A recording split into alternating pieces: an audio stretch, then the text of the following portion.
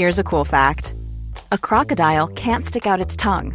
Another cool fact, you can get short-term health insurance for a month or just under a year in some states. United Healthcare short-term insurance plans are designed for people who are between jobs, coming off their parents' plan, or turning a side hustle into a full-time gig. Underwritten by Golden Rule Insurance Company, they offer flexible, budget-friendly coverage with access to a nationwide network of doctors and hospitals. Get more cool facts about United Healthcare short-term plans at uh1.com.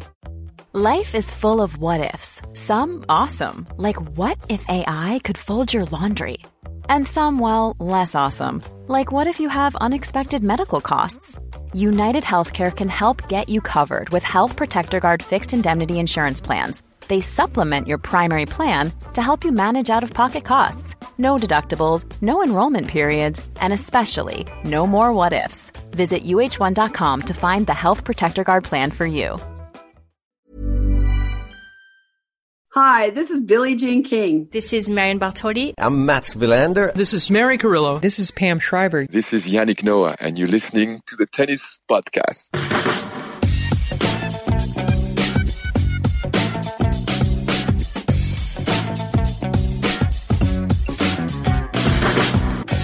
Well, the 2023 Australian Open has come to a close, and its final act was to see Novak Djokovic return to world number one, to lift the Norman Brooks Trophy, bearing a jacket with the number 22 emblazoned on its chest, because of course he is now a 22-time Grand Slam champion, equaling the record of Rafael Nadal, and he is a 10-time Australian Open champion, extending his own record in that regard. The match tonight against Stefanos Tsitsipas, won in straight set 6-3, 7-6, 7-6, might not have been particularly remarkable, but lots of other things about this evening, or yesterday evening, were quite remarkable. You find us at 1:58 a.m.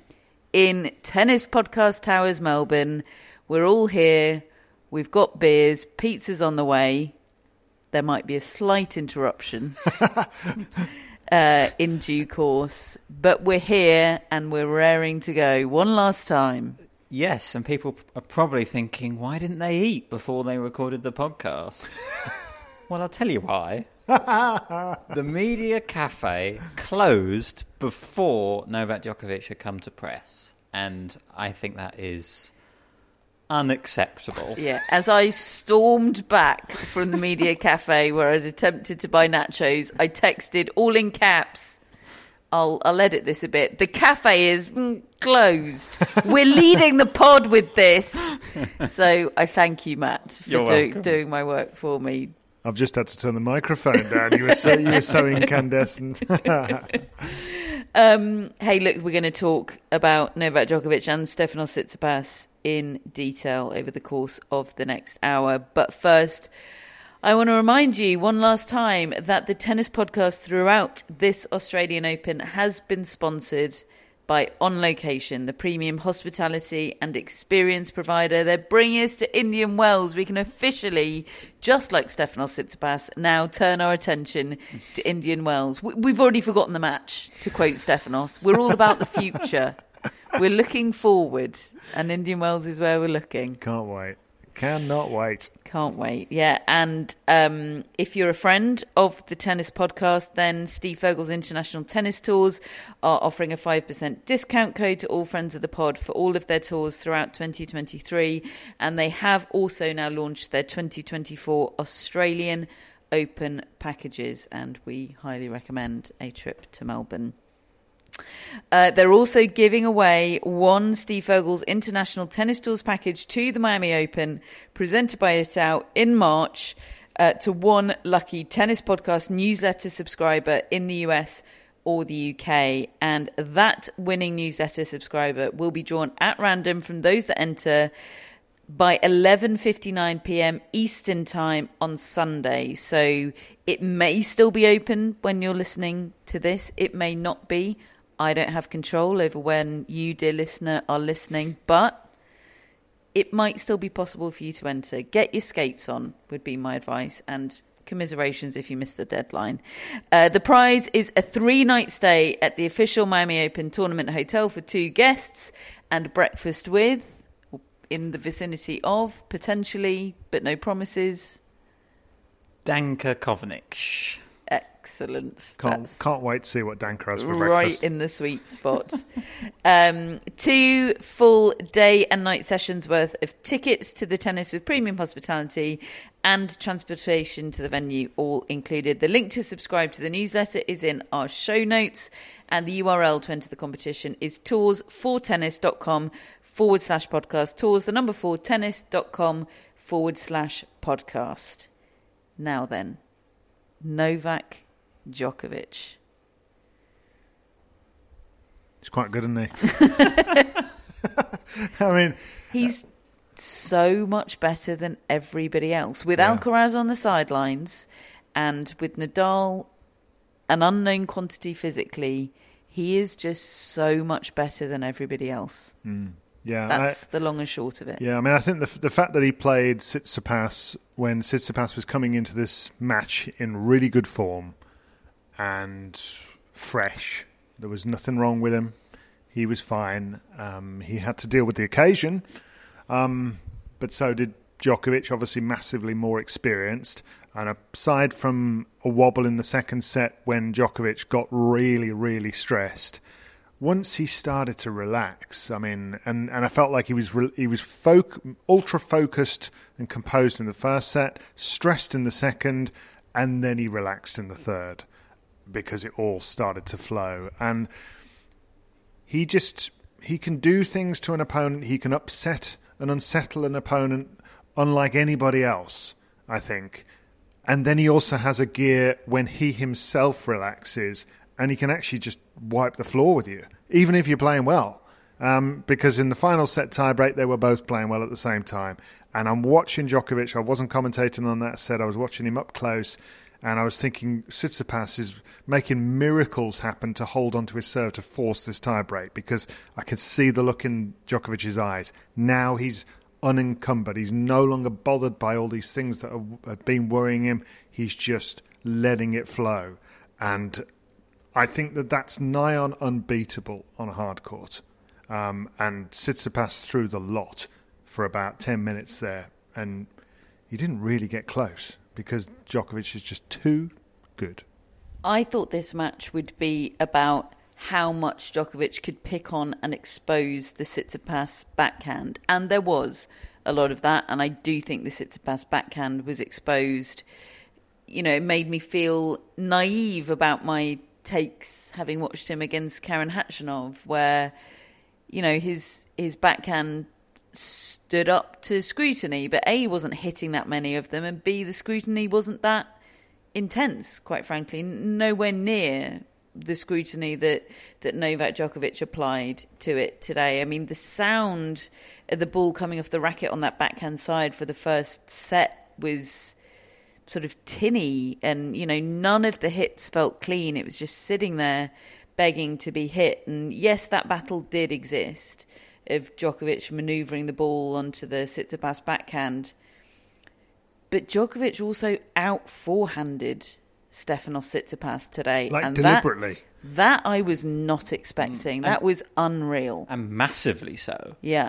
Like, Djokovic's forehand was a bigger weapon and also more reliable. I mean, Tsitsipas, I think, was well over 20 unforced errors on the forehand. Djokovic was a handful of unforced errors.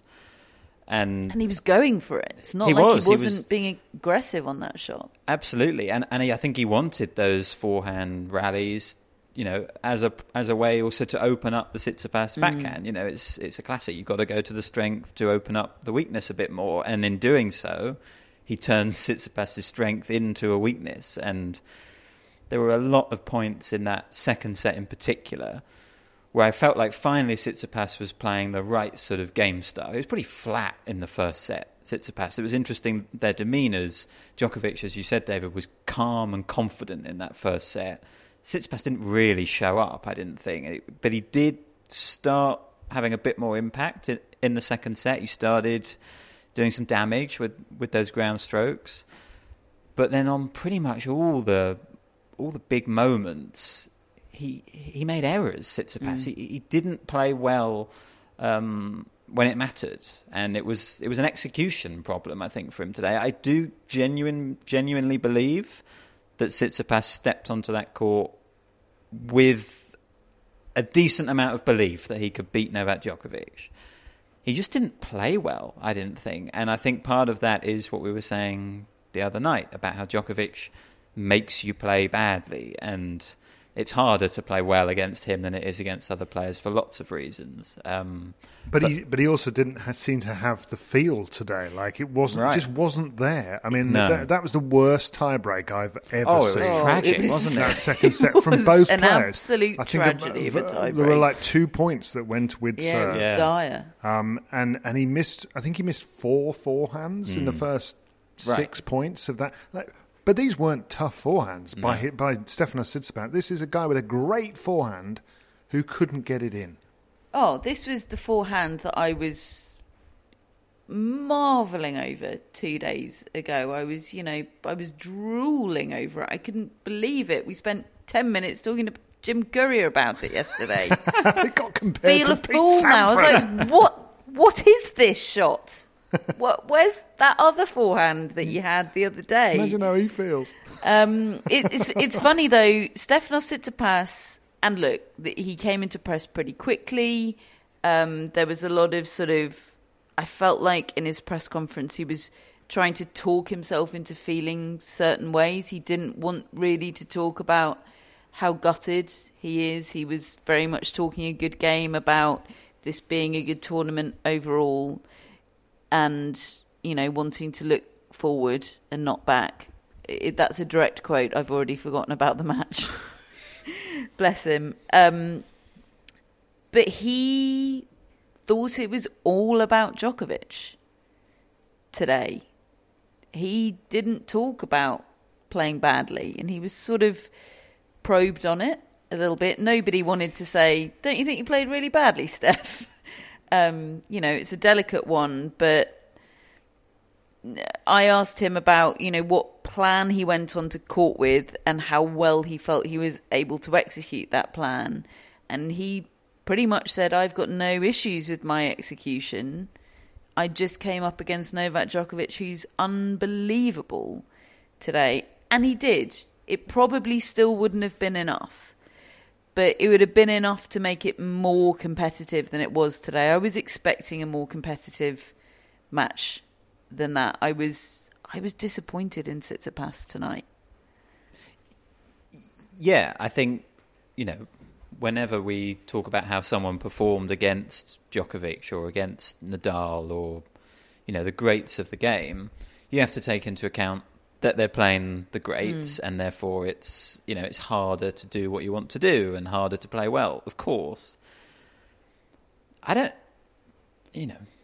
think Djokovic was anywhere near his best tonight. I think there was an opportunity for Tsitsipas to play better and to extend the match. I ultimately think Djokovic would have won. He would have done enough to win. That's kind of his playbook in a lot of these big matches. Just play a couple of levels above the opponent, and I think he would have done that.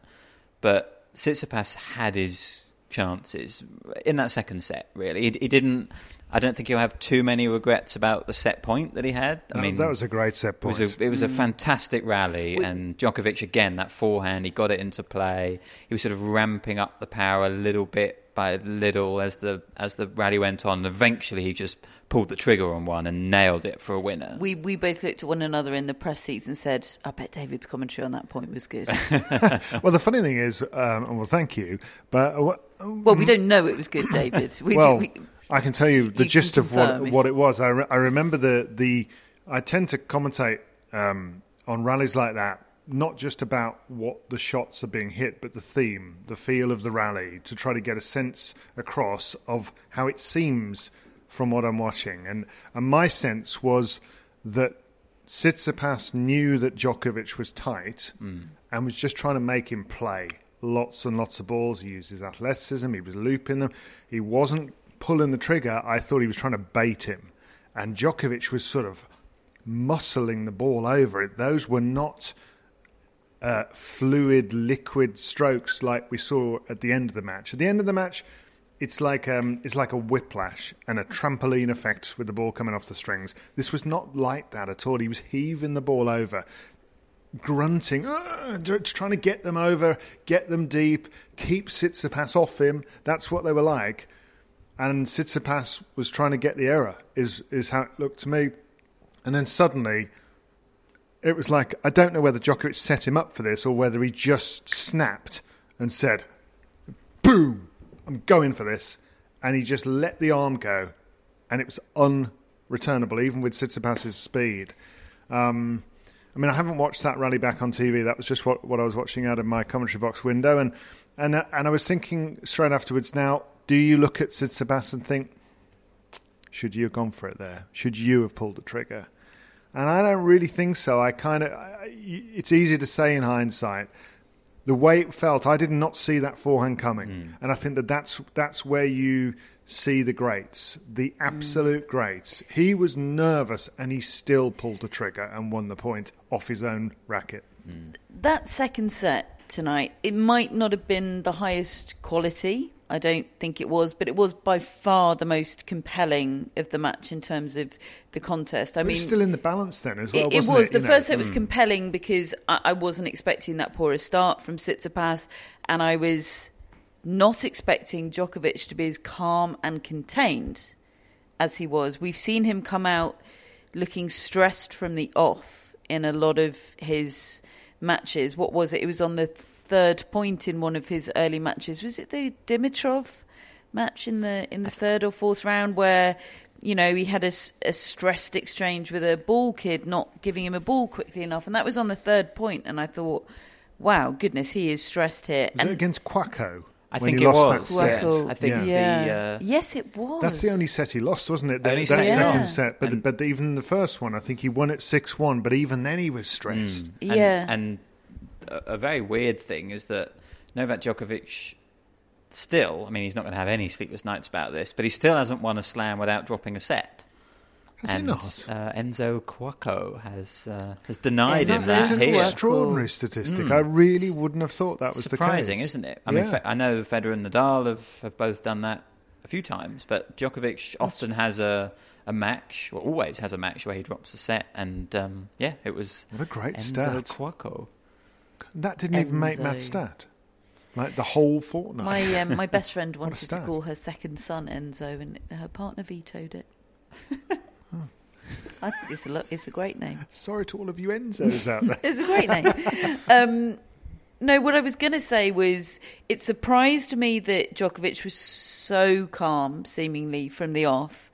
And then, given that, it really surprised me how not calm he was in the second set. I thought if he was going to be extremely stressed, it would sort of present itself quite quickly. But he had this tremendous contrast. And okay, Tsitsipas rallied, no pun intended, in the second set and did make it more competitive.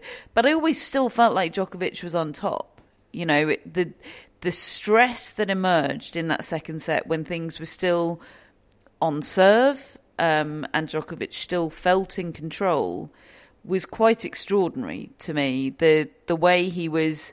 And he deflected your question a little bit about this in the press conference, didn't he, David? With a bit of a twinkle in his eye, Djokovic. But it seemed very much to me like he was directing a lot of stress and a lot of wrath very directly towards Goran Ivanisevic, who was as stressed himself as I have ever seen him in that coaching box. Yeah, and it was actually at that stage more interesting than the match because Goran, you know, he's a pretty emotional guy himself, and he's a big character, and we've seen him on court lose it with the best of them when he's stressed. And actually, when he came in and did a press conference for us as well just before Novak Djokovic, which was also a really interesting one. We'll talk more about it in detail, I'm sure, as we go along. But in that particular instance, you know, he said, you know, yes, he does go through this, but I know what that's like. I was a player. I remember that. And Djokovic was so clear in his post-match speech about, I know what I put you guys through, and I'm sorry.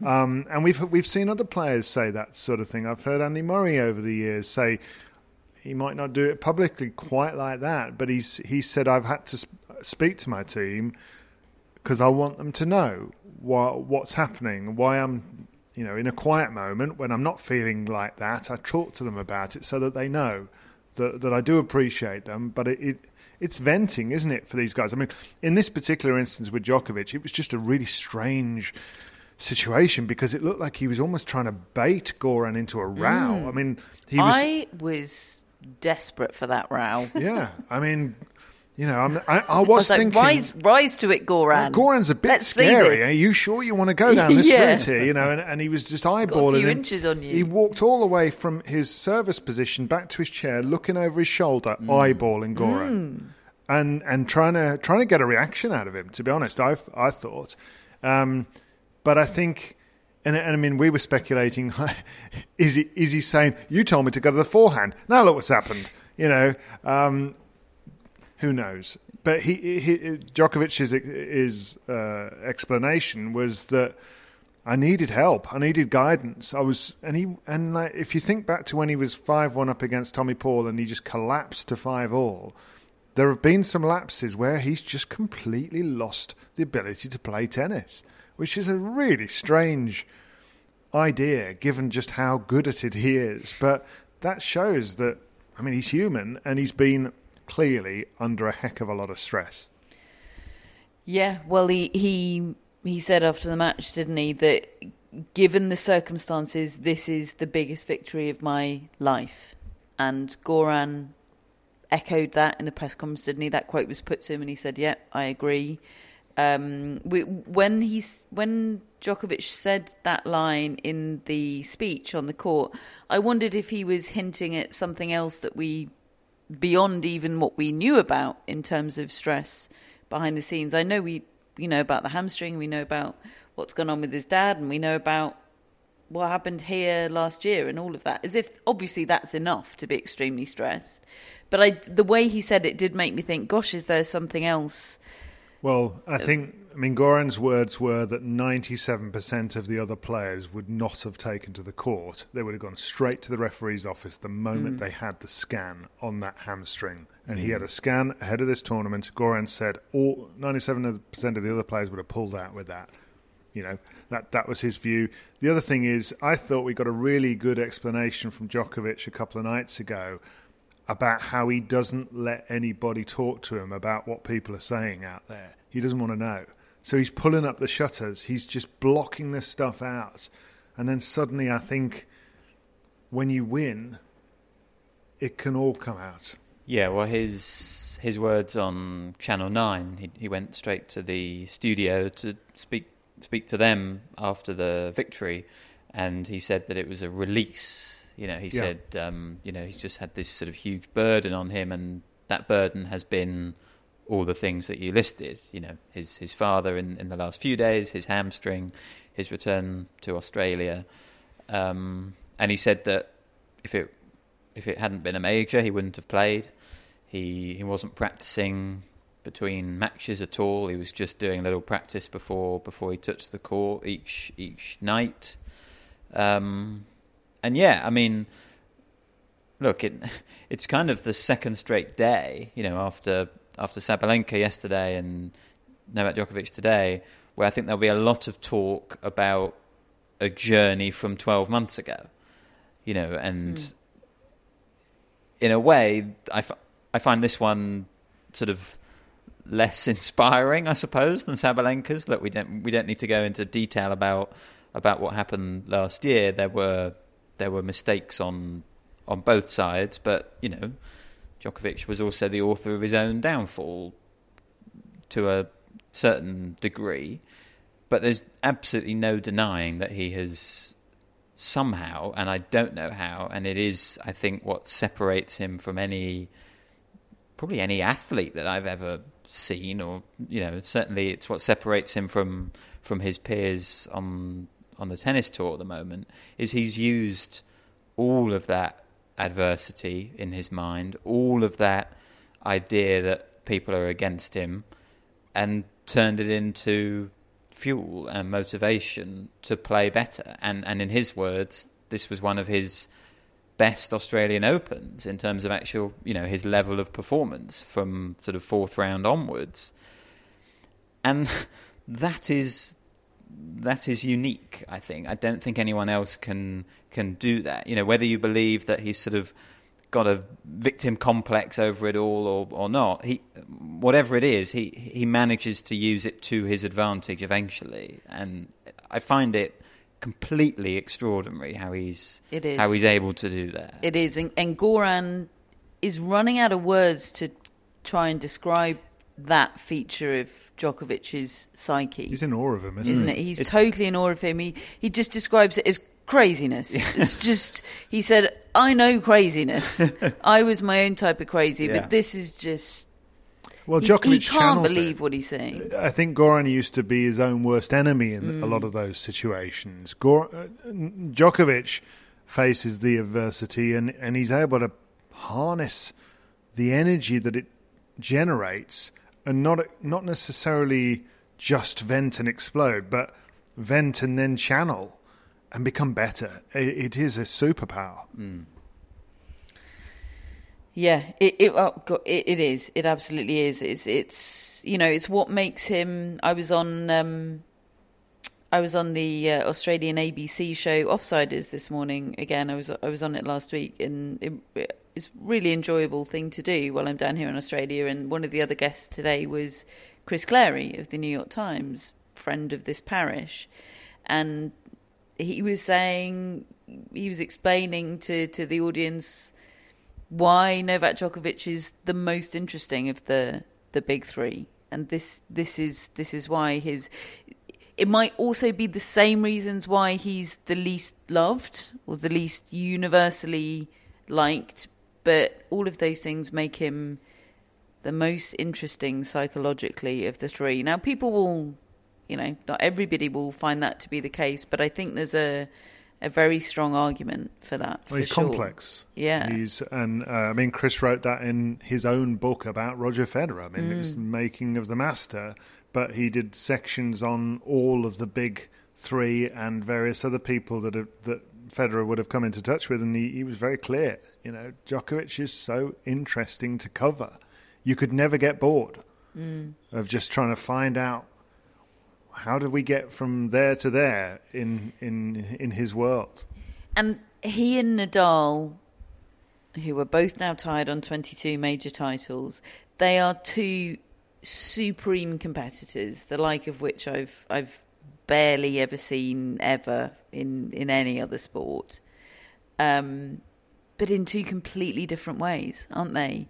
You feel like Nadal is this incredible competitor because he has this unparalleled ability to stay in the present, to just this point, this moment, this shot is everything. It's life or death to me in this split second.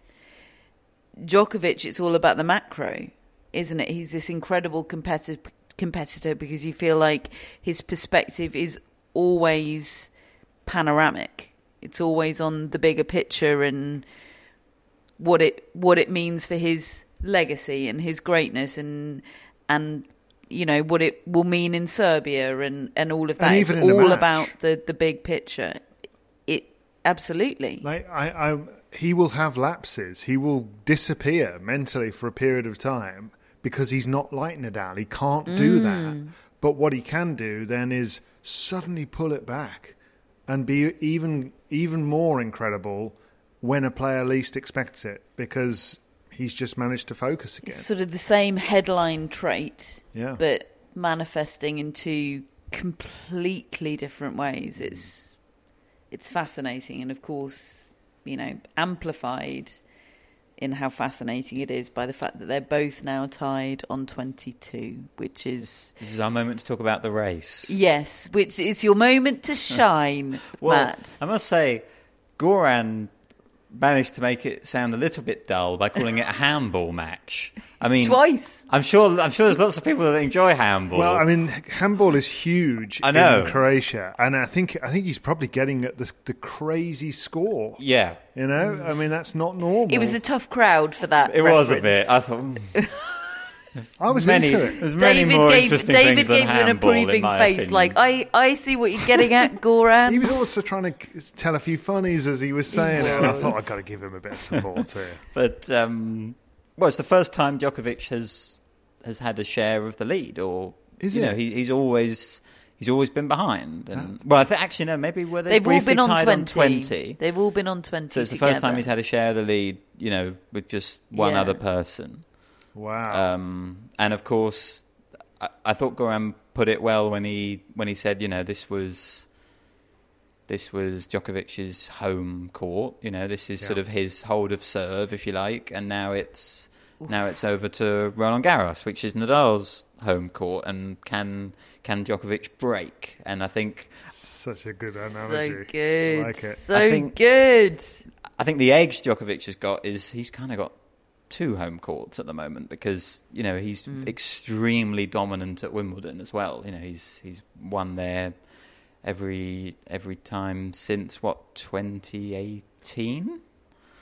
Yeah, so I think it's advantage Djokovic, and I also think, Catherine, we were talking about this in the taxi on the way in to Melbourne Park today. Like the Australian Great Open, taxi ride. it was. We had Anti-Hero come on, which was. We're talking about the Grand Slam race, listening to Taylor Swift. Yeah, it was a good time. It was all of our favourite things. Thanks for the clarification.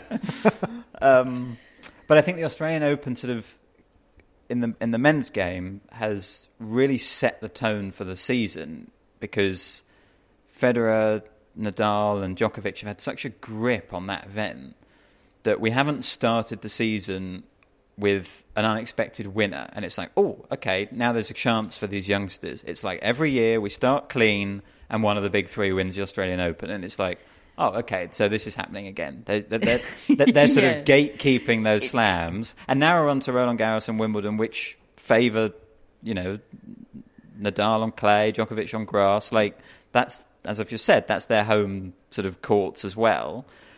Whereas, you know, if Djokovic had lost tonight, he wouldn't be tied, and suddenly, you know, Tsitsipas has won a slam, and it would have he's felt emboldened. Perhaps felt like a victory. You could imagine sort of Felix Auger-Aliassime Right.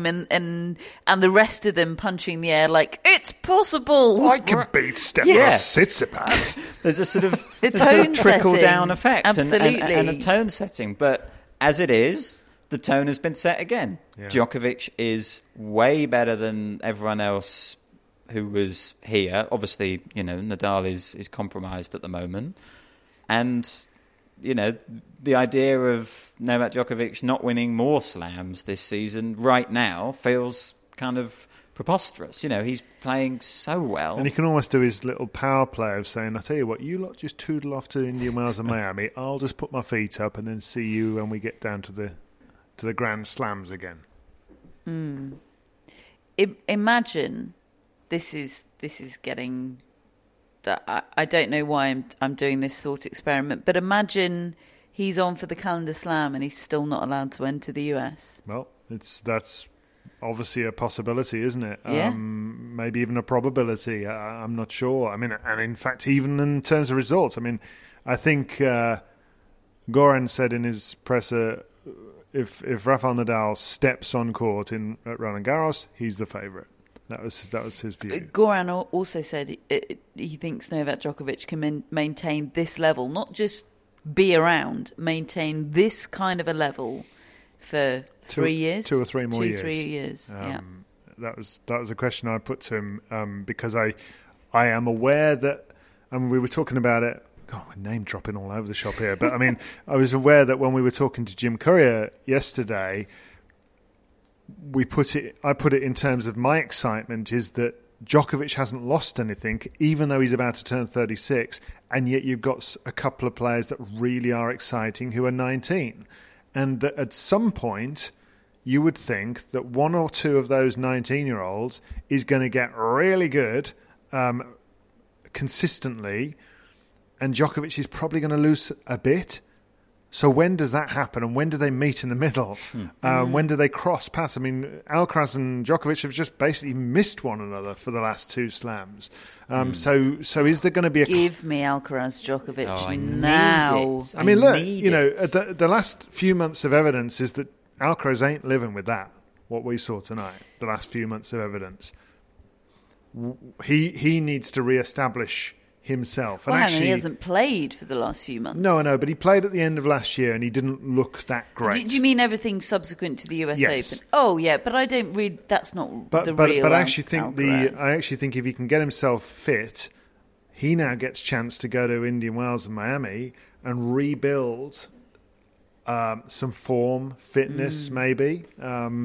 Which and then actually, head on to clay. and whoever else does as well. You know, there's some other young players that might be able to just. Okay, there may not be a Rafael Nadal and Novak Djokovic there, most likely, but they get a chance to get some wins and get a feeling of aura. And last season we did see Djokovic struggle to sort of play well at the start of the clay court season. Now, I think a lot of that was because of the sort of mental and emotional toll He was burdened, wasn't he? Australia and the deportation took on him. But I suspect maybe some of it was also not having that many matches. Inactivity, yeah. You know, so we might well be in a similar situation again. I think he's planning to go to Dubai again, isn't he, like he did last year? But yeah, look, to me, Alcaraz is what can make the tour and the slams really, really compelling. You know, because he's already won a slam. Okay, Djokovic wasn't there, but that guy he's special, Alcaraz, I think. And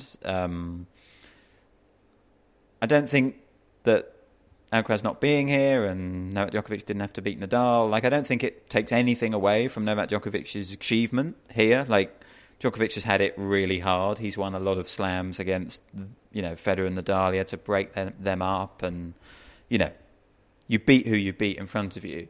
But I must say, Alcaraz not being here and that match with Rune not happening just, to me, took away some of the excitement on the men's side of this Australian Open. It doesn't take anything away from the achievement, for sure.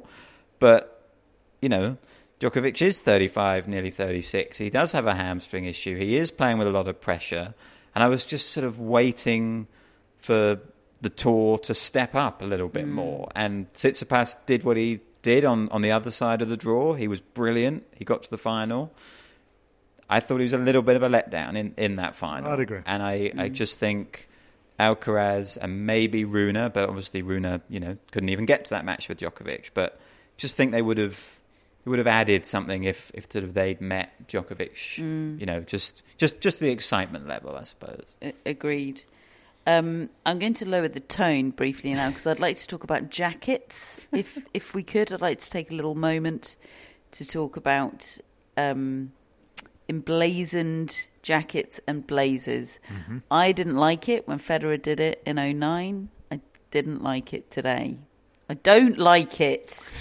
It's not Djokovic specific. David can vouch for how much I didn't like it when Federer did it. Yeah. I really don't like it.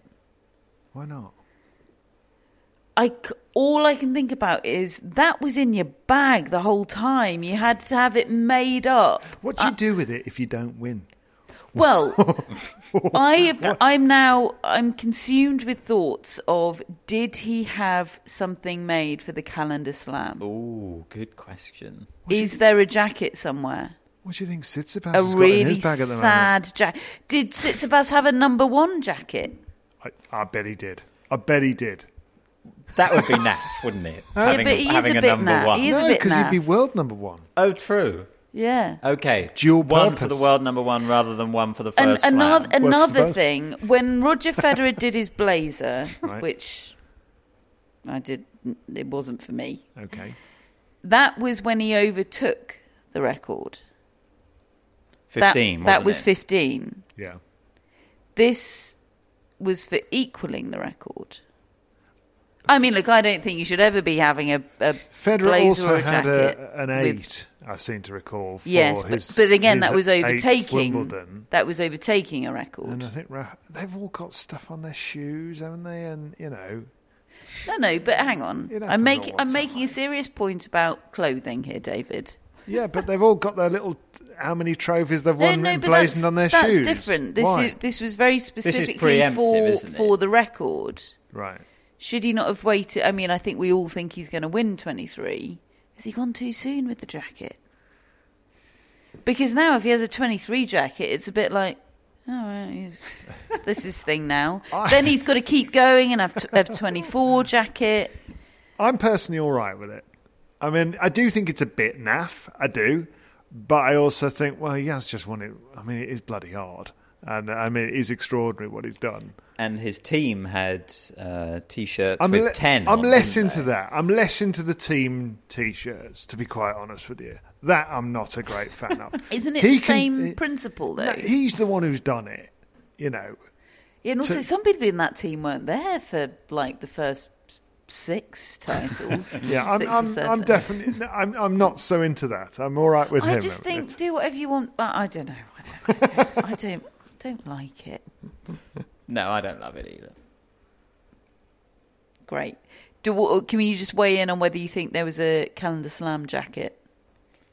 I hadn't thought about that, but now I really want I to would know. have thought I'm so. desperate I mean, to know. I think So you're right. where is it, David? Did he burn it? Well, he's saving it for this year. What about Serena Williams? Did she have one? Serena's never done a number on an item of clothing. Okay. I remember these things, David.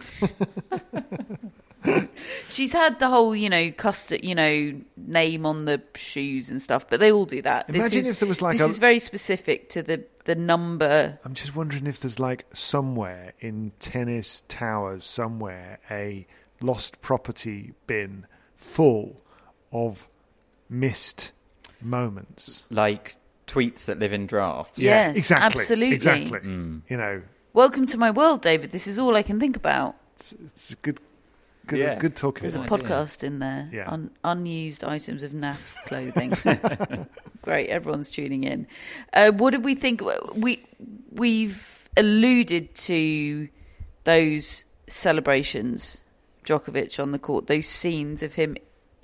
Well, there's a couple of things here. There was the initial walking over to his player box and pointing towards his head, his heart, and his testicles.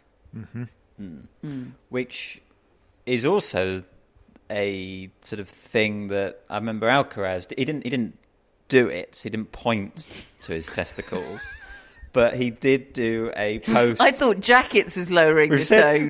We've said testicles now 3 times on this podcast, but it sort of works a bit better in Spanish because it's 3 C's. It's cabeza, corazón, and cojones. Okay. So it sort of rolls off the tongue a bit more, and he did those emojis, didn't he? Did he? That passed me the by. emoji. I'm glad it Yeah. passed me by. I feel like in emoji form and in pointing form, I don't really need it. Yeah, I did think, Carlos, I think quite highly of you. I could do without that emoji. Thank you for not flagging that to my attention at the time. No, I knew you It wouldn't passed like me it. by. I don't. This is not specific to Djokovic.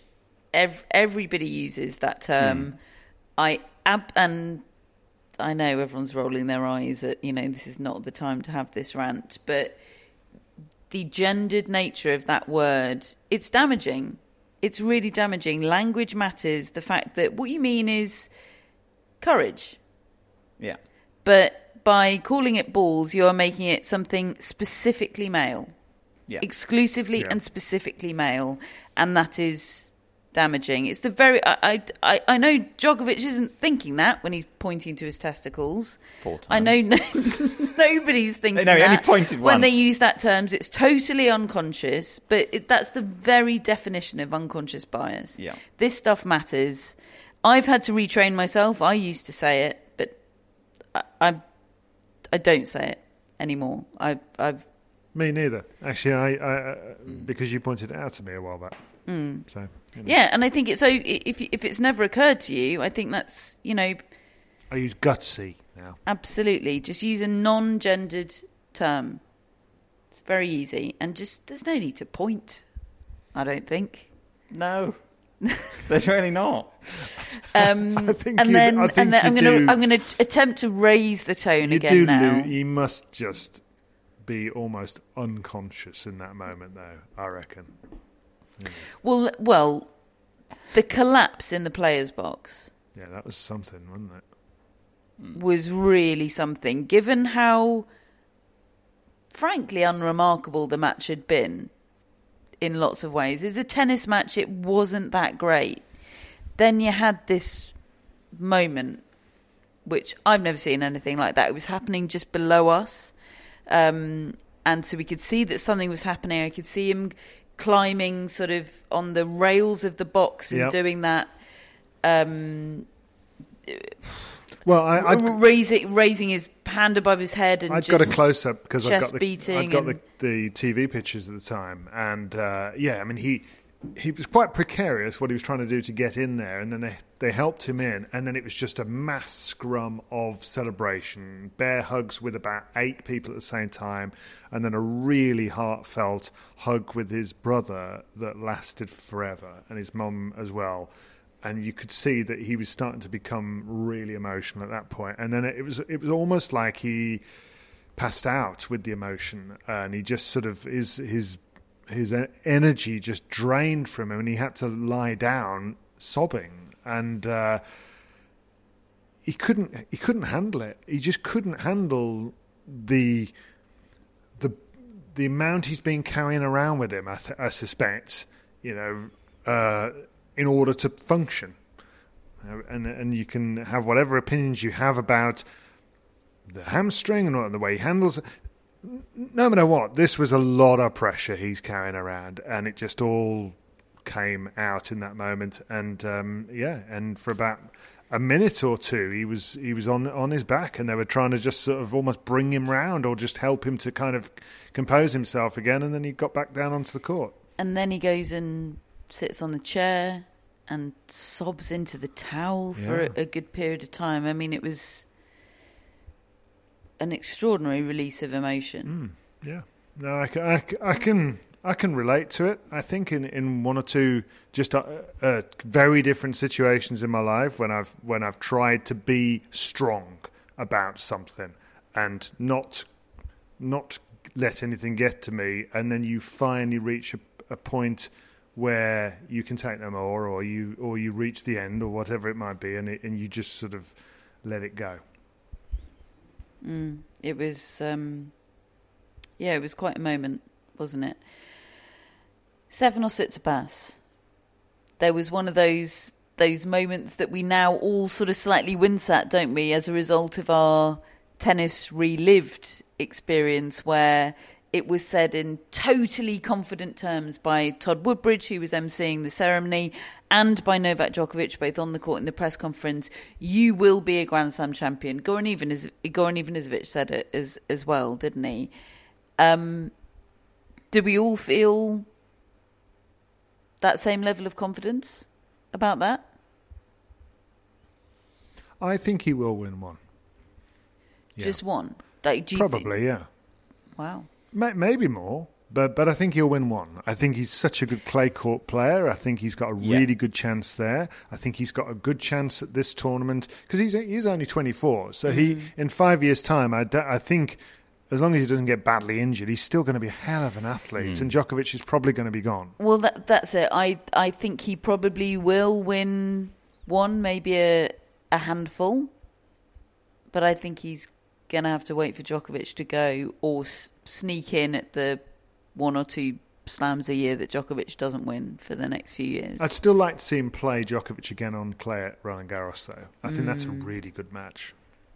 Yes, I agree. I think their 2 matches at Roland Garros have both gone to 5 sets, haven't they? And the surface helps Tsitsipas there in a way that the surface helps Djokovic here in that matchup. He's such a good clay court player. I do see a French Open in his future, I think. I thought he'd show up more today, though. I must me say. too. And it's again it's that tricky balance of trying to judge how much of that was because it was Novak Djokovic down the other end. If he's playing someone else, maybe Tsitsipas would have played better today. I think that's probably true. I think Novak Djokovic just does have an effect on players. It's part of what makes him so great. But yes, I feel pretty sure, sort of as not quite as sure as you can be, but pretty sure that Tsitsipas will win a slam one day. I can tell you what Stefanos Tsitsipas feels about this. He says, quote, "I'm born a champion. I can feel it in my blood. I've felt it since I was a kid." Oh, I quite like that. It's an amazing line. Yeah, I that. left that press conference just thinking, imagine feeling that way. Good for Can you him. imagine how different our childhoods would have been if we felt that that being a champion was in our blood? I mean, I can't imagine, but yeah, good for him. I would love to see it. I have to say, I'd love to see him win one day because of what it would mean to him and those around him and his support and Greece trying to win their first ever Grand Slam title. I think it would be an amazing story one day.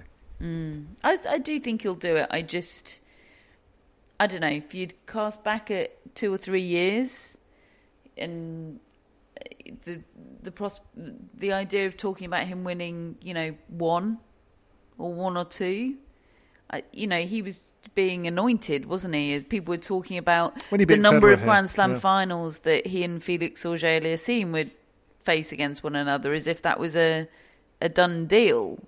Well, absolutely. It's a slight shift, isn't it?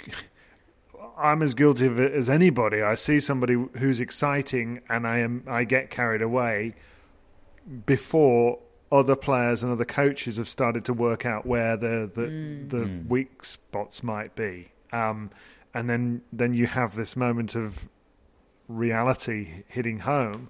But also adjustments can take place within that, because a year ago I wasn't as optimistic about Stefanos Tsitsipas as I am right now. True. So yes, true. It can shift. Same. And again, to quote Stefanos Tsitsipas, it's a very long season. Yeah. In these moments when we record these post-final shows, it feels like everything, doesn't it? But it's a long season, and tennis moves like that. And actually, that is something Tsitsipas needs to get better at in performing in the second half of the season. Yes. There's 4 opportunities to win a slam every year, and it sort of feels like Tsitsipas only has 2 because he plays so well in Australia, where he gets this amazing support, and he's a kind of a breath of fresh air every time we come to the Australian Open. We're really interested in what Tsitsipas is doing, and then he's always a threat at Roland Garros because he's so good on clay. I don't think he's figured out grass yet, and he's never performed well at the US Open. I think he's got an even win-loss record at Wimbledon and the US Open together. He's losing as many matches at those 2 slams as he is winning. Wow. And for someone of his caliber, I feel like he needs to improve that, just to give himself more shots, because the US Open has been the Open Slam, hasn't it? That's been where Thiem and Medvedev and Alcaraz have managed to get slams, and I wouldn't say that they're all that much better or that much sort of more complete than Tsitsipas. Tsitsipas is a great tennis player, but he tails off in the second half of the season quite a lot of the time. I know he won the ATP finals in 2019, but that has been a pattern. So I'm interested to see whether he can sort of improve that this year, I suppose.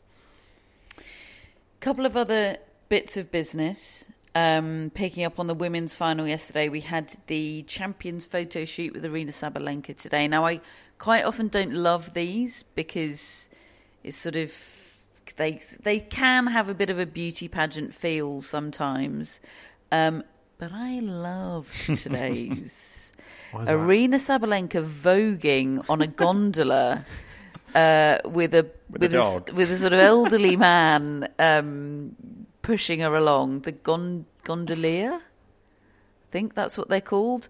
He had his little dog on the gondola. It was such a vibe. The photos are amazing. And she just looked so joyful. So often when people win their first slam, I know the classic example we always use is Andy Murray winning that 2012 US Open. There were so many emotions that weren't joy. You know, relief, he's spoken exhaustion. A lot about that, hasn't he? She seemed in the moment. Really. Absolutely, she seems to be really feeling her feelings in it, and it's brilliant. Mom deserves the best, and there's no better place to shop for Mother's Day than Whole Foods Market. They're your destination for unbeatable savings, from premium gifts to show-stopping flowers and irresistible desserts. Start by saving 33% with Prime on all body care and candles. Then get a 15-stem bunch of tulips for just $9.99 each with Prime. Round out Mom's menu with festive rosé, irresistible berry chantilly cake, and more special treats. Come celebrate Mother's Day at Whole Foods Market. A lot can happen in 3 years, like a chatbot may be your new best friend. But what won't change? Needing health insurance. United Healthcare Tri-Term Medical Plans, underwritten by Golden Rule Insurance Company, offer flexible, budget-friendly coverage that lasts nearly 3 years in some states. Learn more at uh1.com. Hello, Tennis Podcast listeners. David here. Now, you might know that I love a bit of cooking, and I think I'm quite good at it. But if I'm honest, even I get fed up trying to work out what to do every night. That's where Home Chef comes in. Being able to put together a delicious meal without the long prep and the cook times, well, that's pretty cool. Home Chef provides fresh ingredients and chef-designed recipes conveniently delivered to your doorstep to simplify your cooking experience. They have over 30 options a week and serve a variety of dietary needs, so you don't have to worry about what to make ahead of time. Not only is it convenient, but it's economical too. Home Chef customers save an average of $86 per month on groceries. Now, for a limited time, Home Chef is offering Tennis Podcast listeners 18 free meals plus free dessert for life and, of course, free shipping on your very first box. Go to homechef.com/tennis. That's homechef.com/tennis for 18 free meals and free dessert for life. You heard it right. The other thing I just wanted to pick up on from the women's final yesterday was a couple of things, starting with a tweet that you might have seen during the final from Pam Shriver, who tweeted, "As I watch Rybakina try to win her second major in 7 months, I hope she finds a coach who speaks and treats her with respect at all times and does not ever accept anything less." Now today, Elena Rybakina has posted on Instagram the following. She said, "After a great AO, I have seen some disturbing comments on social media about the behaviour of my coach, Stefano Vukov." She said, "I want to clarify any misinterpretations. Stefano has believed in me for many years before anyone else did. We plotted a strategy together in how I could achieve great things, and his method shows in my Grand Slam success so far. He is a passionate coach with a lot of knowledge about tennis. Unlike people that are making these comments, he has great knowledge about me as a person and as an athlete. Those who will know me well will know that I would never accept a coach that didn't respect me and all our hard work. I may be quiet on the court and in general, but inside me is a competitive athlete that wants to achieve great things. And Stefano has helped me greatly in this way, so please disregard any fake news to the contrary." Now, Pam isn't the only person to question some of Vukov's behaviour in the player box with Elena Rybakina. Laura Robson, who's been working for Tennis Australia and Eurosport this week, said on Eurosport that he seems to be very negative. She was pretty critical of it. She said, I don't know how she deals with this coach, with her coach. So Pam isn't alone, but she's probably been the most direct and the most vocal, as she was yesterday. Stefano Vukov himself told Fox Sports Australia on Fridays. This was before Pam's tweet, he said, "It's easy to just take clips and then make something controversial. This is part of our sport. It's normal. There's 10,000 people out there. To get the attention of the player is definitely not easy, and people don't understand that. I have to scream out something if she's off track.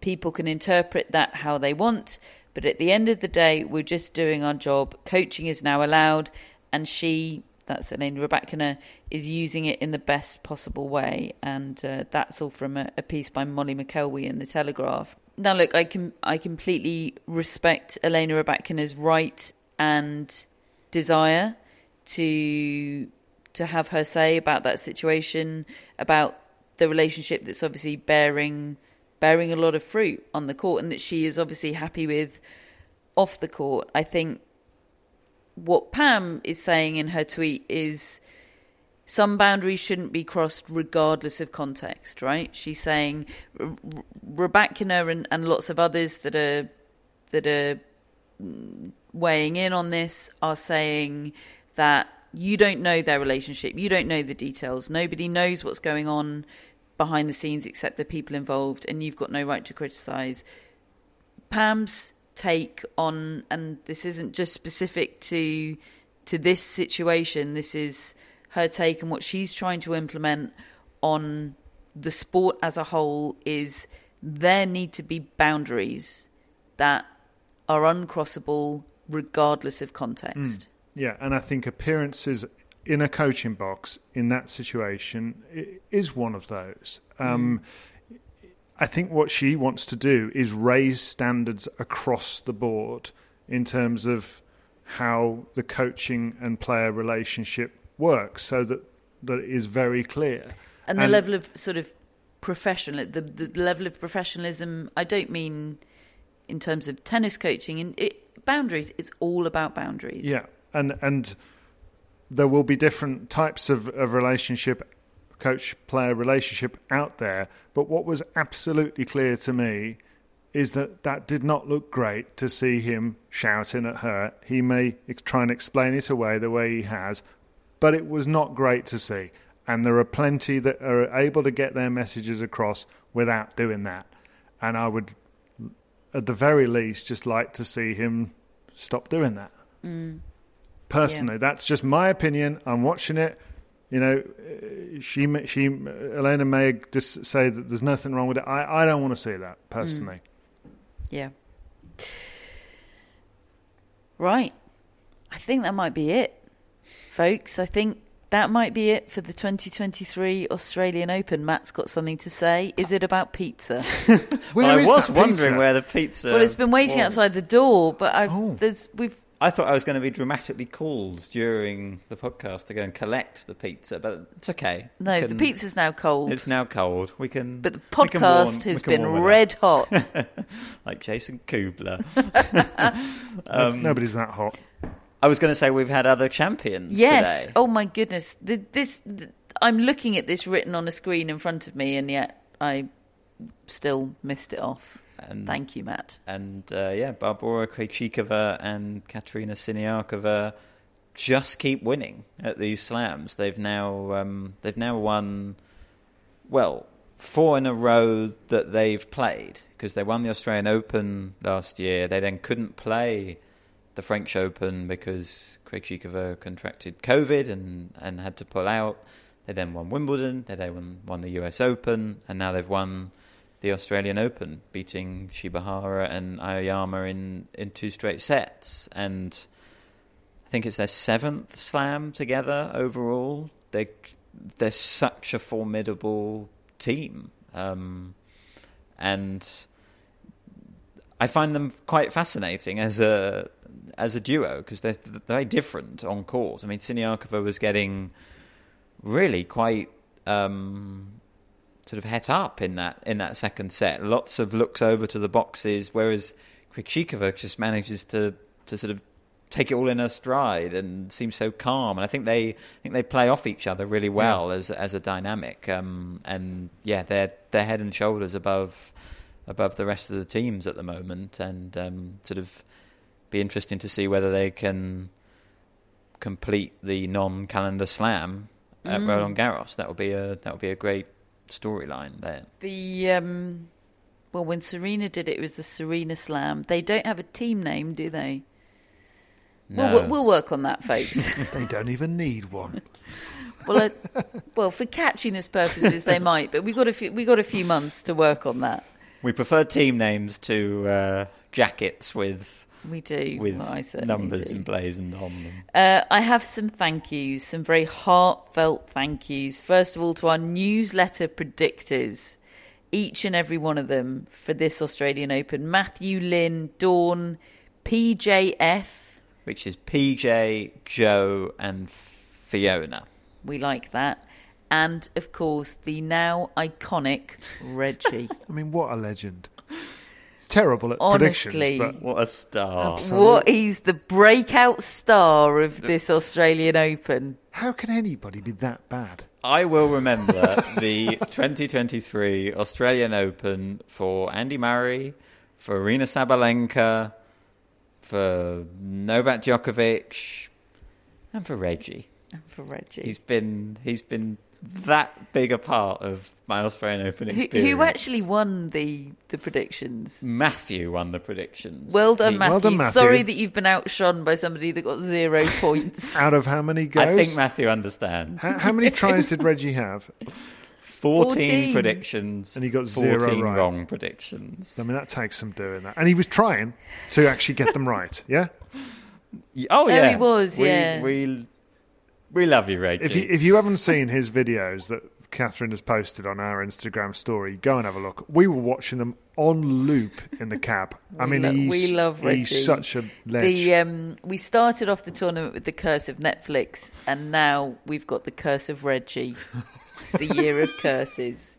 I would like to say an extremely heartfelt thank you to Hannah and Andrew. Better known as Handrew, who've done absolutely sterling work for us on Twitter this tournament, as they always do. Tireless, always with a twinkle in the eye. They are brilliant. Thank you very much. An extremely heartfelt thank you to Gorana, who has designed and sent 15 newsletters this tournament. Gorana, I know for a fact that you've been bought a hoodie from this Australian Open, and it matches the one that I am wearing right now, and it's very, very comfortable. Great. Phew. We'd like to say thank you. Was that supposed to be a surprise, David? She don't listen. We'd like to say thank you to Sarah, or Woolly, as she is very fondly known, for miscellaneous help that she gives us throughout the course of the year and every Grand Slam, including doing pole vaults, which I had a say in. I know. I was right out the loop. I was just I was enjoying watching. Yeah, it was a very dystopian thing, me sort of Catherine was into it, wasn't liaising she? about pole vaults anyway. And we would, of course, like to offer a very sincere thank you to On Location, the premium hospitality and experience provider, for sponsoring us throughout this Australian Open, and for sending us to Indian Wells, for giving us something to look forward to at the end of this trip as we head back to -5 degrees in the UK. For friends of the podcast, it doesn't end there, folks. We have got coming up for you in the next few days not only an Australian Open review show with voice notes, but also a Q&A show coming at you in a few days' time, at the start of next week. And of course, many of you won't yet have had a chance to listen to the special that we did with Jim Courier yesterday. Was that yesterday? Goodness me. It's probably 2 days ago now, isn't it?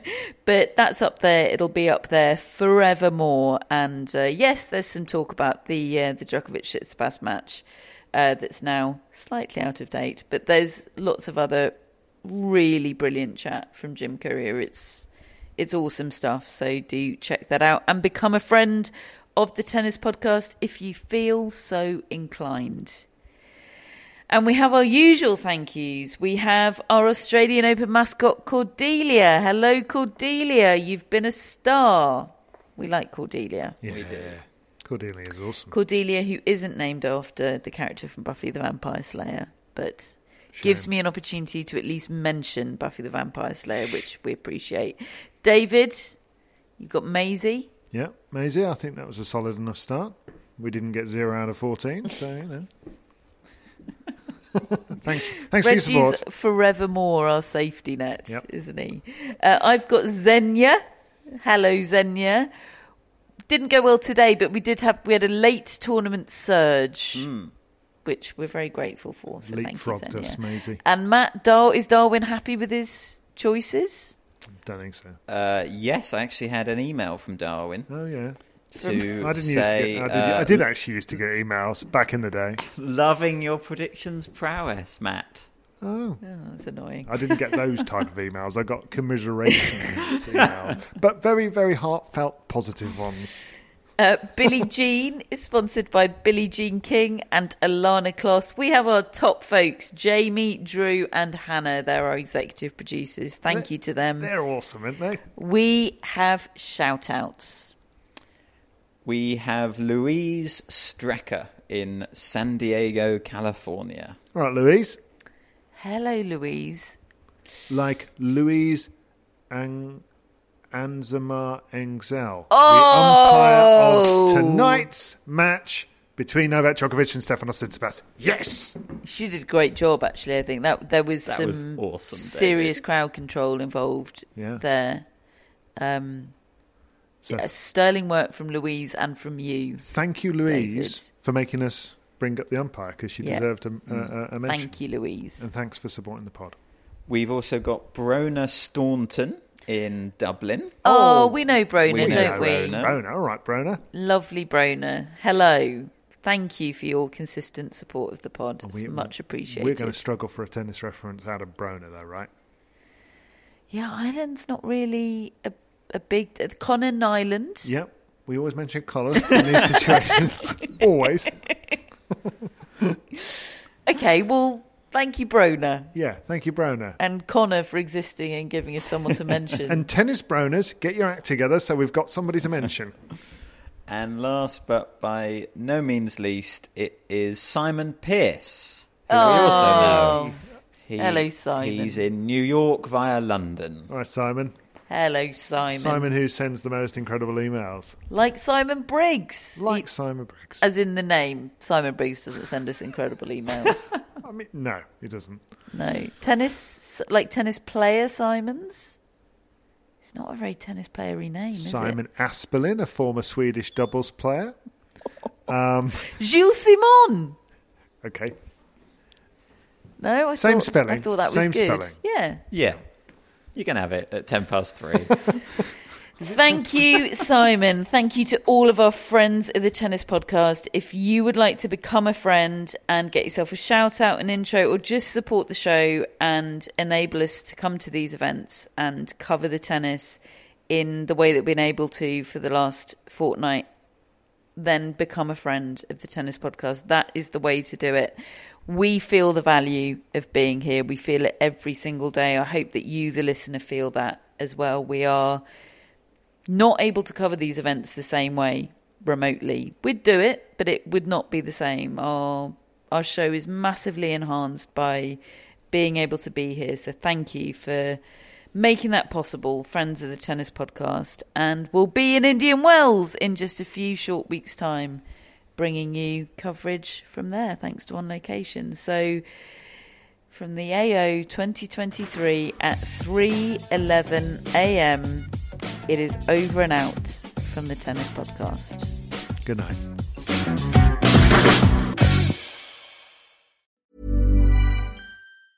Even when we're on a budget, we still deserve nice things.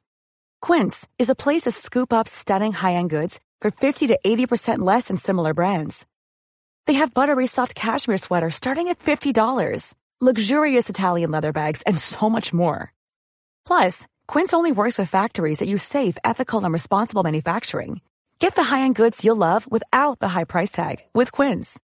Go to quince.com/style for free shipping and 365-day returns. Mom deserves the best, and there's no better place to shop for Mother's Day than Whole Foods Market. They're your destination for unbeatable savings, from premium gifts to show-stopping flowers and irresistible desserts. Start by saving 33% with Prime on all body care and candles. Then get a 15-stem bunch of tulips for just $9.99 each with Prime. Round out Mom's menu with festive rosé, irresistible berry chantilly cake, and more special treats. Come celebrate Mother's Day at Whole Foods Market.